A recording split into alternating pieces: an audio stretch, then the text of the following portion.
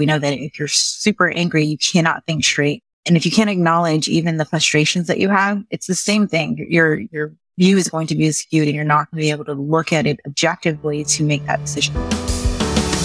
You're listening to the Building a Coaching Culture podcast. If you need to compete and win in the 21st century labor market as an employer of choice, this podcast is for you. Each week, we share leadership development, coaching, and culture development insights from leading experts who are developing world-class cultures in their own organizations. And now, here's your host, J.R. Flatter.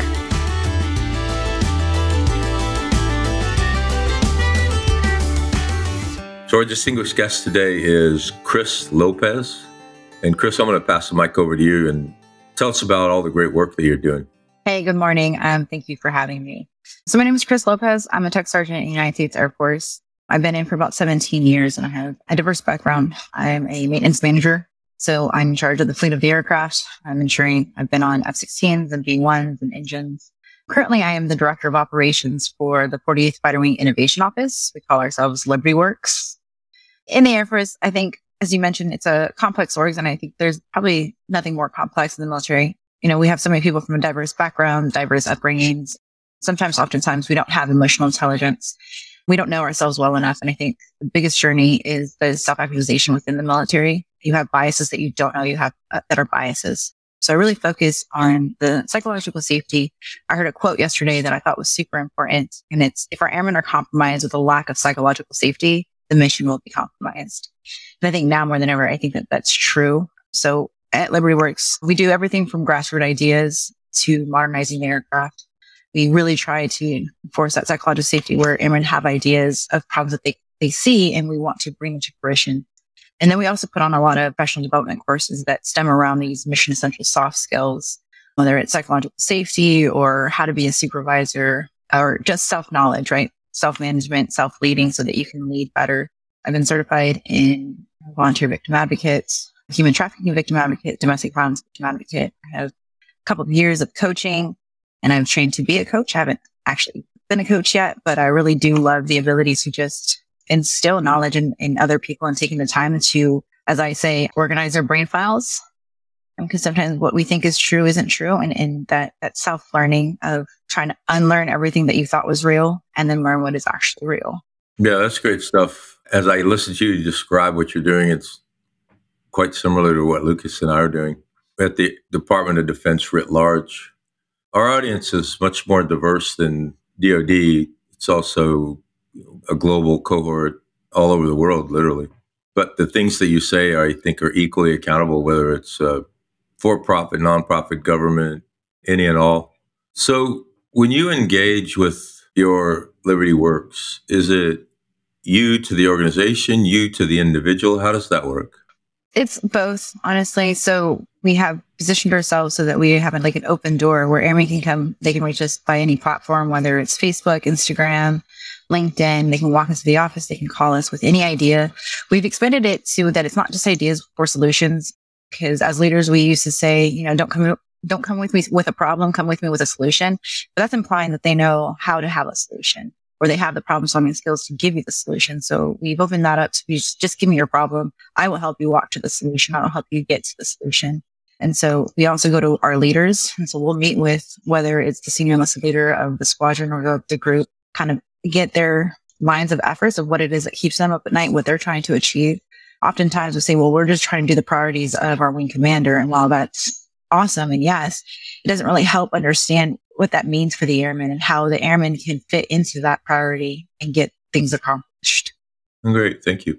I work with developers, programmers, technical people pretty much daily. And there's maybe a little bit of apprehension to the soft skills, and you mentioned psychological safety, those kinds of things. I think a lot of times really technical people might feel like, oh, that's not important to my job. Could you speak on that a little bit? Yes. So I would, Brene Brown talks a lot about it. It's that vulnerability. especially in the technical world, if you appear to have any kind of emotion, then that takes away from, or their, perception is that takes away from your ability to do your job properly, because it shows that you have to pick between whether you're going to be emotional and attach this problem that way or technical. I do think that not just in the technical world, but there's a lot of areas where showing vulnerability or showing emotion is looked down upon or looked at as weak. More often than not, it's not understanding how your emotions actually play into your decision making. If you can't organize your thoughts, then you're often going to look to that problem through a lens that may not be entirely accurate or fuzzy, and you're not going to be able to make the right decision. We know that for anger, right? We know that if you're super angry, you cannot think straight. And if you can't acknowledge even the frustrations that you have, it's the same thing. Your view is going to be skewed, and you're not going to be able to look at it objectively to make that decision. And I think that sometimes we don't want to admit that we have that problem because, to be fair, a lot of people don't understand their emotions within themselves anyway, because they've been that way for so long that they don't recognize that it's anger or timidity or shyness. And so I would say that, yeah, I think that that is a problem that goes into just decision making. Great. And I think you coached a little bit of our audience. Thanks. Awesome.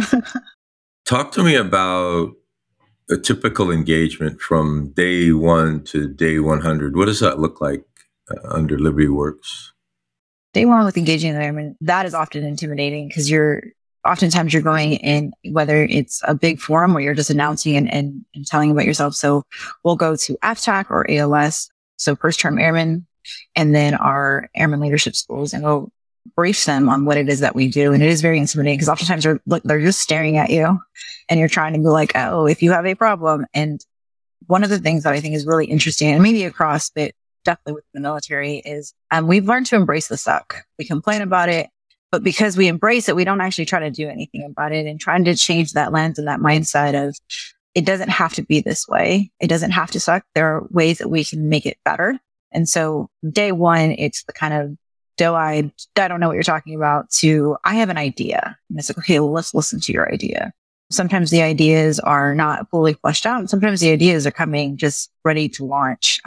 We help the airmen kind of go through what is the problem, and more particularly, what is the problem worth solving? Some of these problems aren't real problems. They're just, fact of life. And it's just a perception that it's a problem. But then there's actual problems that are worth solving. And then we try to expand it to, well, how does this problem play into the mission? How does this problem play into your day-to-day life that makes it difficult? And then expand it a little bit further. Well, how does it play into the Air Force? And how does this problem, if we had a solution, make the Air Force better? And so oftentimes we'll go through that. Once we get a project and we're ready to launch it, then we have to get stakeholders and buy-in. So this is where we get the airmen. We teach them pitch training, because not everybody is used to talking to leadership or having that communication of being able to articulate what it is that they are asking. So we'll go through that, trying to train them on how to ask for what it is that they need. And they'll do that several times, depending on what their project is. Right now we have this genius, and he 3D printed a cover. And so walking with him and seeing how he interacts, trying to get it official and as a program of record within the Air Force, it's not an easy task. And there's definitely a lot of people that you have to talk to. That would probably be the day 1 and day 100. Is just talking to airmen and helping them get to where they need to get their project or their product implemented in standard program of record. So if I want or need what Liberty Works has, how do I get in touch with you? Is it through my chain of command, or do I go directly to you? You can go directly to us. So we sit within the Wing Staff Agency. So we don't have to actually reside within any squadron. And a lot of times our projects don't have to go through the chain of command. And I think that that's a hesitation that a lot of our younger airmen have. Our NCOs kind of understand it already, but a lot of our younger airmen feel like they need to go ask their leadership first. And that's not necessarily true. We will engage with the leadership to let them know about this idea and get their perspective on it and try to get their input and buy-in on it. They don't have to go to their leadership first. It is a courtesy. We do want them to build that rapport with their leadership, and that way their leadership understands this is happening. Because once it gets bigger, so for example, like the project that I was telling you about, like the Chief Master Sergeant of the Air Force just heard about it. We have lieutenant generals hearing about it. So obviously his leadership is going to find out that he's doing things. So them already knowing will help to gauge that But our airmen can come directly to us. They can send us emails directly, call us directly. I mean, I've been walking through the BX and they're like, oh, you're Sergeant Lopez. Hey, I have an idea. Awesome. We've also created a QR code. That way, if they are a little bit on the shyer side and don't want to come forward, they can submit a problem anonymously. I love what you brought up, the, embrace the suck, like that attitude, that mental toughness, and in almost a culture of that, especially just in like a wider culture, you'll hear like still people say like, oh, man up, get over it, suck it up. Do you think that there's a necessary culture shift to kind of get rid of those attitudes, or is some of it helpful and some of it's harmful? I would say both. I've always believed that there's a very thin line between diversion and destruction, and you could easily trip over and go into destruction. It is a culture. I do think that this newer generation coming up is a little bit easier, but I would say a little bit easier on the softer side. So trying to get them a little bit tougher, right? So it feels like a seesaw, right? You're like trying to balance between the toughness of like embrace the suck. Life is hard. Don't make it harder. But then also there's a level of softness that needs to be had.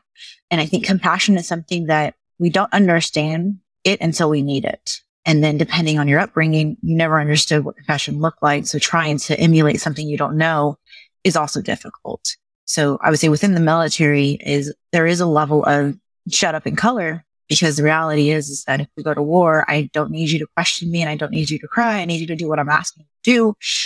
But then when we're preparing for war, it's how do we train in a mindset of just healthiness and wellness. And that takes a level of compassion. I think the hardest part as a leader is trying to have understanding in a situation that you've never encountered, right? And you have to have that understanding, because then that airman or that, junior NCO won't talk to you again about it. So you have to have this understanding and not just brush it off as like, oh, everybody goes through this, you'll be fine. So yeah, I do think that there is I wouldn't say a balance, I would say a harmony. There's a harmony to find within trying to be mentally tough and resilient and just, grit your teeth, fight down and bear it. And then there's a time where you need to cry in the shower. Just, let the hot water hit you.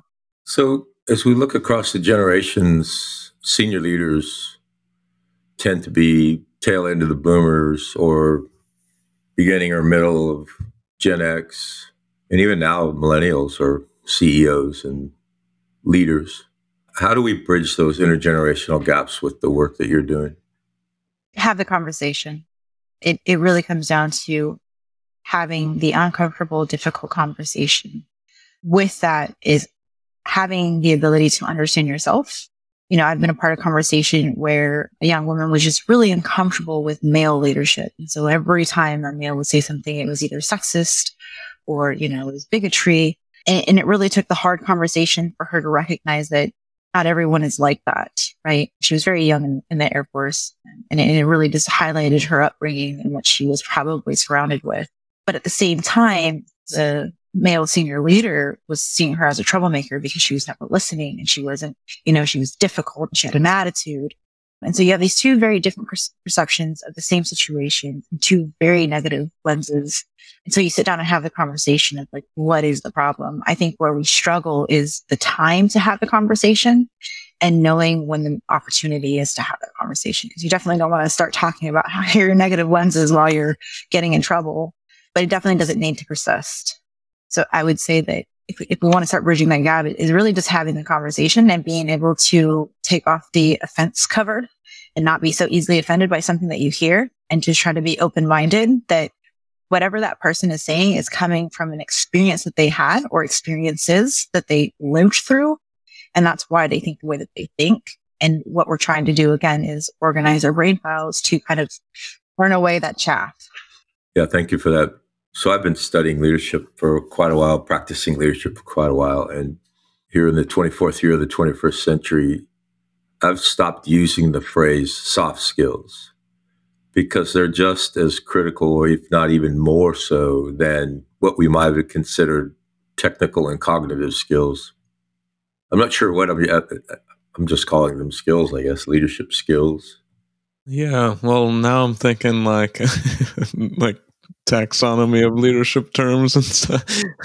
So you mentioned that idea of like, come to me with solutions, not with your problems. We talk a lot about how kind of the coaching culture will bring up more innovative solutions, more, new ideas. Can you talk to us a little, or just elaborate on that, why it's maybe better to just come to the leader with the problem? I think come to leader with the problem is that you might not have a full scope of what it is that you're looking at. So a lot of our airmen, most of our ideas are coming between 3 to 7 years active duty. So they don't have a lot of that leadership role, and they don't have a lot of that big picture. They're not in the meetings where decisions are being made. All they know is what they're told. All they know is what they were trained at. So their solution may be good, but it's very myopic. It will solve the problem for you. It will solve the problem for the right now, but it won't be sustainable and it won't be long term. I think that when it comes to innovation, I have like this bone to pick, because innovation is problem solving. Problem solving is continuous process improvement. So when you look at it, when you look at a problem, you're looking at how to solve this problem. And if the solution doesn't exist, then you create the solution. And that's where that innovation comes in. Now, the other side of that is in the military, we are taught to think in a box, especially if you're in special forces or security forces, maintenance. We have TOs and regulations. And if you don't follow them, somebody can get hurt or die. So you have to think within this box. To get people to think outside of that box is very difficult, because there's this level of risk that has to be accepted, whether it's a small or large. And so when we're going through and we're getting the airmen to think kind of differently, look at the perspective of like, if you were not in the military, how would you do this? And oftentimes it's a simple solution. And what we tell our airmen is like the Uber solution, right? In the 90s, you were told not to talk to strangers on the internet and not to be in the car with strangers. And now we are getting in the car of a stranger that we met on the internet. And so what Uber did, they didn't invent anything. They just changed the perspective of, well, what if you paid that driver? And what if, we're tracking you through GPS and we can guarantee your safety? So oftentimes the solution that they may have may not work for the long term, or they may not know that there is a solution. So if you just come to these design thinkers and these ones that think differently in the innovation space, then we can help kind of unchange that. We don't want to change it so much that everything is divergent and everything becomes destructive, but we want to change it just enough for you to look through the lens of problem solving, look through the lens of, could I make this better? Where is there room for improvement? And then how do I achieve that? Yeah, I'm starting to kind of shift my perspective with innovation. Like you said, it's more like about continually updating the process and not just, oh, here, you've got an innovative idea. So thank you. Awesome. I got one. So as coaches, Lucas and I always try to bring our conversations back to the individual as a human being, understanding all of the organizations that you work and live amongst. Borrow from Simon Sinek. What's your why? What gets you out of bed and what gets you excited? And I guess it depends on the year, honestly. My why has changed often. I would honestly say I do love the military and I love what I do. I've always had a passion for maintenance management. And then as I grew in my career and as, my lens expanded, it really is about national security, national defense. Everything we do, I always remind my airmen in my office about how we are up against China, and that is the reality, right? And so how do we always maintain this air superiority? How do we maintain the freedoms that we grew to love and we're so adapted to? So my why oftentimes really stems back to the military and what we do. And I know that the military grew and one day and I'll have to change my identity. But when it comes down to it, like if you think about it, it really is about helping people become the best and ultimate awesome version of themselves. And that requires them to break down, to build back up. And so my why is trying to help them through that break so that they don't fall, right? So they're not broken. No, thank you for that. You reminded me, Lucas and I teach and coach at the intersection of personal and professional.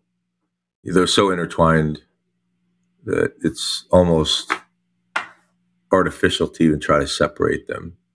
It really is. I think one of the biggest struggles that I've always had was seeing people fail. I had long conversations with my chief at the time about it, because you have to let them fail. you have to allow them to go through that pain of learning. And it was hard for me. One, I don't like to fail. I never, wanted to go through it, and I did, and, I'm fine, but I never wanted them to fail, but I had to let them. And so one of the things that I learned as I'm going through this is I'm going to let you fail, but I'm not going to let you fall. And when you fail big enough for people outside of this organization to know, I will stand in front of you and I will take it for you. I mean, you're going to get it too, just not from them. That kind of made a connection for me between like the failure and vulnerability. Can you speak on that a little bit? Is it necessary to kind of make mistakes in front of people to show that vulnerability? I believe yes, but it depends on who the people are. I would be lying if I said that let's just do it in front of everybody, because I don't. I'm very cautious of who I allow to see my vulnerabilities. More particularly is not everybody who's watching you is wanting to help you, right? And some people want you to fail just so they can prove to themselves that you're not perfect. And that reality is painful. So it's more painful than the fact that I'm already failing, but now you're going to throw it in my face that I'm failing, right? And that's always kind of made it worse. So I would say that, yes, we are not successful alone. There is not a single person that made it that is alone. They always had a sounding board of people that loved them for who they are. And I think that vulnerability is shared with somebody who truly cares about who you are outside of the uniform. I have a best friend that he is my world. And when I was seemingly failing, that was what his responsibility was. And so that I know that when or if he ever, and I really hope he never does, but if he ever got to a point where he was falling, that I would be there to catch him. And so, yes, I do believe that sharing your vulnerabilities with people who would protect you. I once heard a saying that you want to surround yourself with friends that will cover you when you're a mess versus exploit you. And I think that's important within the military as well. Not everybody in your leadership chain wants to cover you. They want to, exploit you just the same. So it's choosing wisely who you share your thoughts with and your vulnerability. And, I think one of the strongest women I've ever met in my life was going through something horrific. And, she shared that vulnerability with me, and we went through it together. But we were both surprised when our colonel found out what was happening and told her, I wish you would have said something. Every day you've come in here like nothing was wrong, and yet you were dealing with all of this. And she was like, well, it wasn't for you to know. And it was just like, it's true. It's true. It's sad, but it's true. No, yeah, totally. And yeah, I think a lot of the times people will assume the worst case scenario, but maybe it's the worst case scenario with this audience, but not, if it's a close person to you. Yeah, one of the recurring themes in the cohorts that Lucas and I work with is you're simultaneously unique, because all of us are one of the 8 billion people in the world, and you're simultaneously very similar to other leaders with the same challenges and the same anxieties. And so it's comforting to hear you say the same thing. So as you look at Gen Z coming into the workforce and Gen AA right behind them, what advice would you have for them as they're starting out in their career? Not everything's so dramatic. I would say, as Gen Z's coming on, like everything's, and we keep hearing it, and I don't want to be cliche, but they are really used to everything being so easy for them. And a lot of the skills that we learned through the bullying in high school and, watching other people get bullied, they don't have, because we really came into a culture that has gone away from that, which rightfully so. The downside of that is they don't know how to deal with conflict. They don't know how to deal with when someone doesn't share their opinion. Or I think the biggest epiphany is when you recognize that the world that you thought is not it, right? And a really good example that I would give is growing up. I grew up in a Mexican Christian household surrounded by a Mexican Christian culture, or Catholic. And when I came into the military, it was almost shocking to me of how many people were not Catholic or Christian, right? And it was like, what? But it wasn't a bad thing, but it was just one of those things that really opened my eyes. And so that's what really started my journey of self-actualization, was like, well, if not everybody's like this, then there are other things that they're not like me about. And so when we talk about Gen Z, it's recognizing that the world that you think you live in is not actually the whole world, and be open-minded. And one of the greatest quotes that I've ever heard was, surround yourself with people who don't think like you. And I feel like for the Gen Z coming on, it's the same thing. If all of your friends look like you and think like you, then you're never going to grow. And that will help with those soft skills, or as you said, the cognitive mission assumption skills. It reminds me of, there's this quote in that show Succession. He said, I built you like a beautiful sandbox or sandcastle, and you thought it was the whole world, when you were a child. So like that idea that, yeah, you're kind of in a isolated bubble until you go out there and see things. Yeah, it's the shock and awe of everything you knew is not real. Thinking about the leaders of the young airmen. So we work a lot with very senior leaders who come from different generations. What's your message to them as they interact and mentor and coach these new arrivals? The new arrivals, or baby airmen, are just now learning how to be in the military. And they are afforded and allotted mistakes so that they can learn. They're not going to have it right coming in, right? They just left mom and dad's house, or they just left the streets. So affording them the opportunity to learn is essential. As they grow up in the military and as they progress in ranks, that's when the mistakes change. But you can't allow a 14-year tech sergeant to make the same mistakes as a 3-year senior airman. So as a leader is recognizing where they are in their career and holding them accountable for where they are. I think accountability is critical to mission success. Chief asked, just recently said, if we don't hold our airmen accountable, then what are we doing? And that really is true. But when they're coming in, is recognizing that they have not been in the Air Force, or they have not been in the military very long. They don't know what you know. I mean, it is your job to teach them that, but afford them the leniency to learn it. Like, you can't yell at them one time and expect them to know.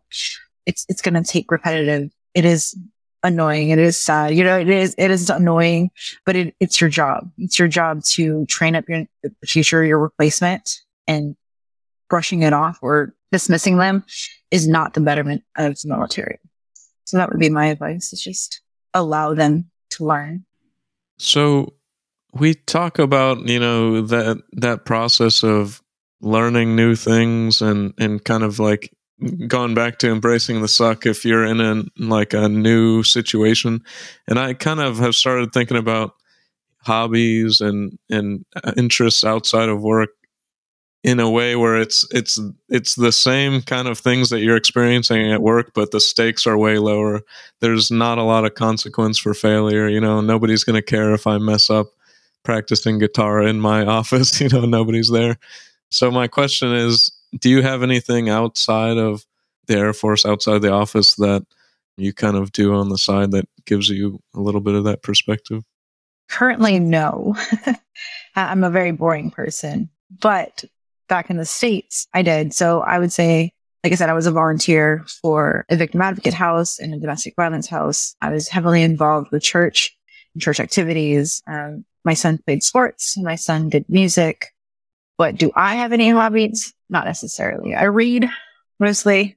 I do what would equate to bodybuilding, but it's not bodybuilding. I just like to lift heavy things and put them back down. I mean, I know you're a reader because you said myopic and askew and things like that. That's fair.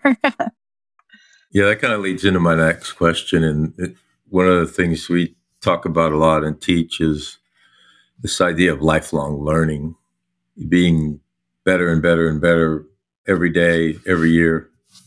What insights do you have for leaders in complex organizations of how to be a lifelong learner? I love this question. Being a lifelong learner, it really is about wanting more. I like to consider myself a collector of knowledge. It's another fun way of saying I'm nosy, but I'm a collector of knowledge. I love to just know things, whether it's about the mission, whether it's about another person's organization, whether it's just another person's life. And being a lifelong learner is essentially just growing that and collecting knowledge. And I think being a lifelong learner is understanding that you've never achieved, right? You will never achieve. It's always going to be something more. There's always going to be something better. And I think more particularly within yourself, because you will constantly learn a skill that you have that you didn't know you had previously. For me, up until about a year ago, I never considered myself creative or innovative, right? I do my job. I do it well. I do it well because I'm trying to figure out how to improve it. I care about my airmen. I care about their careers, and I care about them doing the job well so that I don't get in trouble. And when I came into this job about a year ago, it was one of those recognitions that, oh, that's what innovative means. That's what creation means. And it doesn't mean what I thought that it did. And so recognizing that even sometimes simple words that you grew up with your entire life doesn't mean what you thought that it did. And so as we grow in our journey in life, it's trying to understand, like, what does that mean? Or what does it mean to other people? And how do I fit that? And so as a lifelong learner, it's yes, get the books that everybody else is reading, but also find the books that nobody's reading. Or find, I really love poetry and I really love words. I like listening to The Word of the Day by Don Hewley, but it's understanding that there's so like this world outside of you that you may not ever get to encounter, but you at least get to know about. And that world often exists in other people. So we've mentioned organizing brain files a couple times. I think about the way that maybe new tools might mess with how your brain files are organized. Like, oh, you have a calculator versus you're doing math by hand, or just having a notebook. And now looking forward at something like ChatGPT or AI, do you think that affects like how you kind of organize your thoughts and do your work in going forward in the future? Yes, we actually had this conversation the other day. I will say I'm not a fan of it. I do think that we lose our creativity when we pawn it off to something else to do it for us. How many times have we sat in front of an email trying to figure out the most professional way to say this? How many times have we looked into a problem and just stared at it to figure out where was the error? And I do think going into this, artificial intelligence world, more particularly because AI is just an accumulation of its environment, right? So if it's the same information that's being fed into it, then that's the same information that everybody else will have. And then we go right back to everybody having the same thought process. And then, for me, like, where's the poetry? Where's the beauty? Where's the art? If everybody's looking at life in the world the exact same way. So I do think ChatGPT will diminish our creative thought process. I do think it will help, right? It does help, especially when I don't know how to say this email and I have 10 seconds to write it. But when it comes to problem solving and, just thinking differently, I do think that to a degree it can diminish our natural human thought process. When it comes to like organizing your brain files, if all it has is a certain way of thinking about a problem, then everybody will have their brain files organized in that fashion. And that might not be the healthiest for that individual person. I like that. I mean, everybody, it's always positive, but in the second Jurassic Park, the Jeff Goldblum character is talking about how like the internet's going to destroy innovation in the same kind of thought process where everyone's going to kind of have the same ideas eventually. Agreed. I mean, if you look at it now, most of our Gen Z have the same personality, and that personality you find on the internet. They all dress the same. I mean, he's not wrong. Well, that concludes this episode of Building a Coaching Culture. I truly hope that this episode was helpful to you.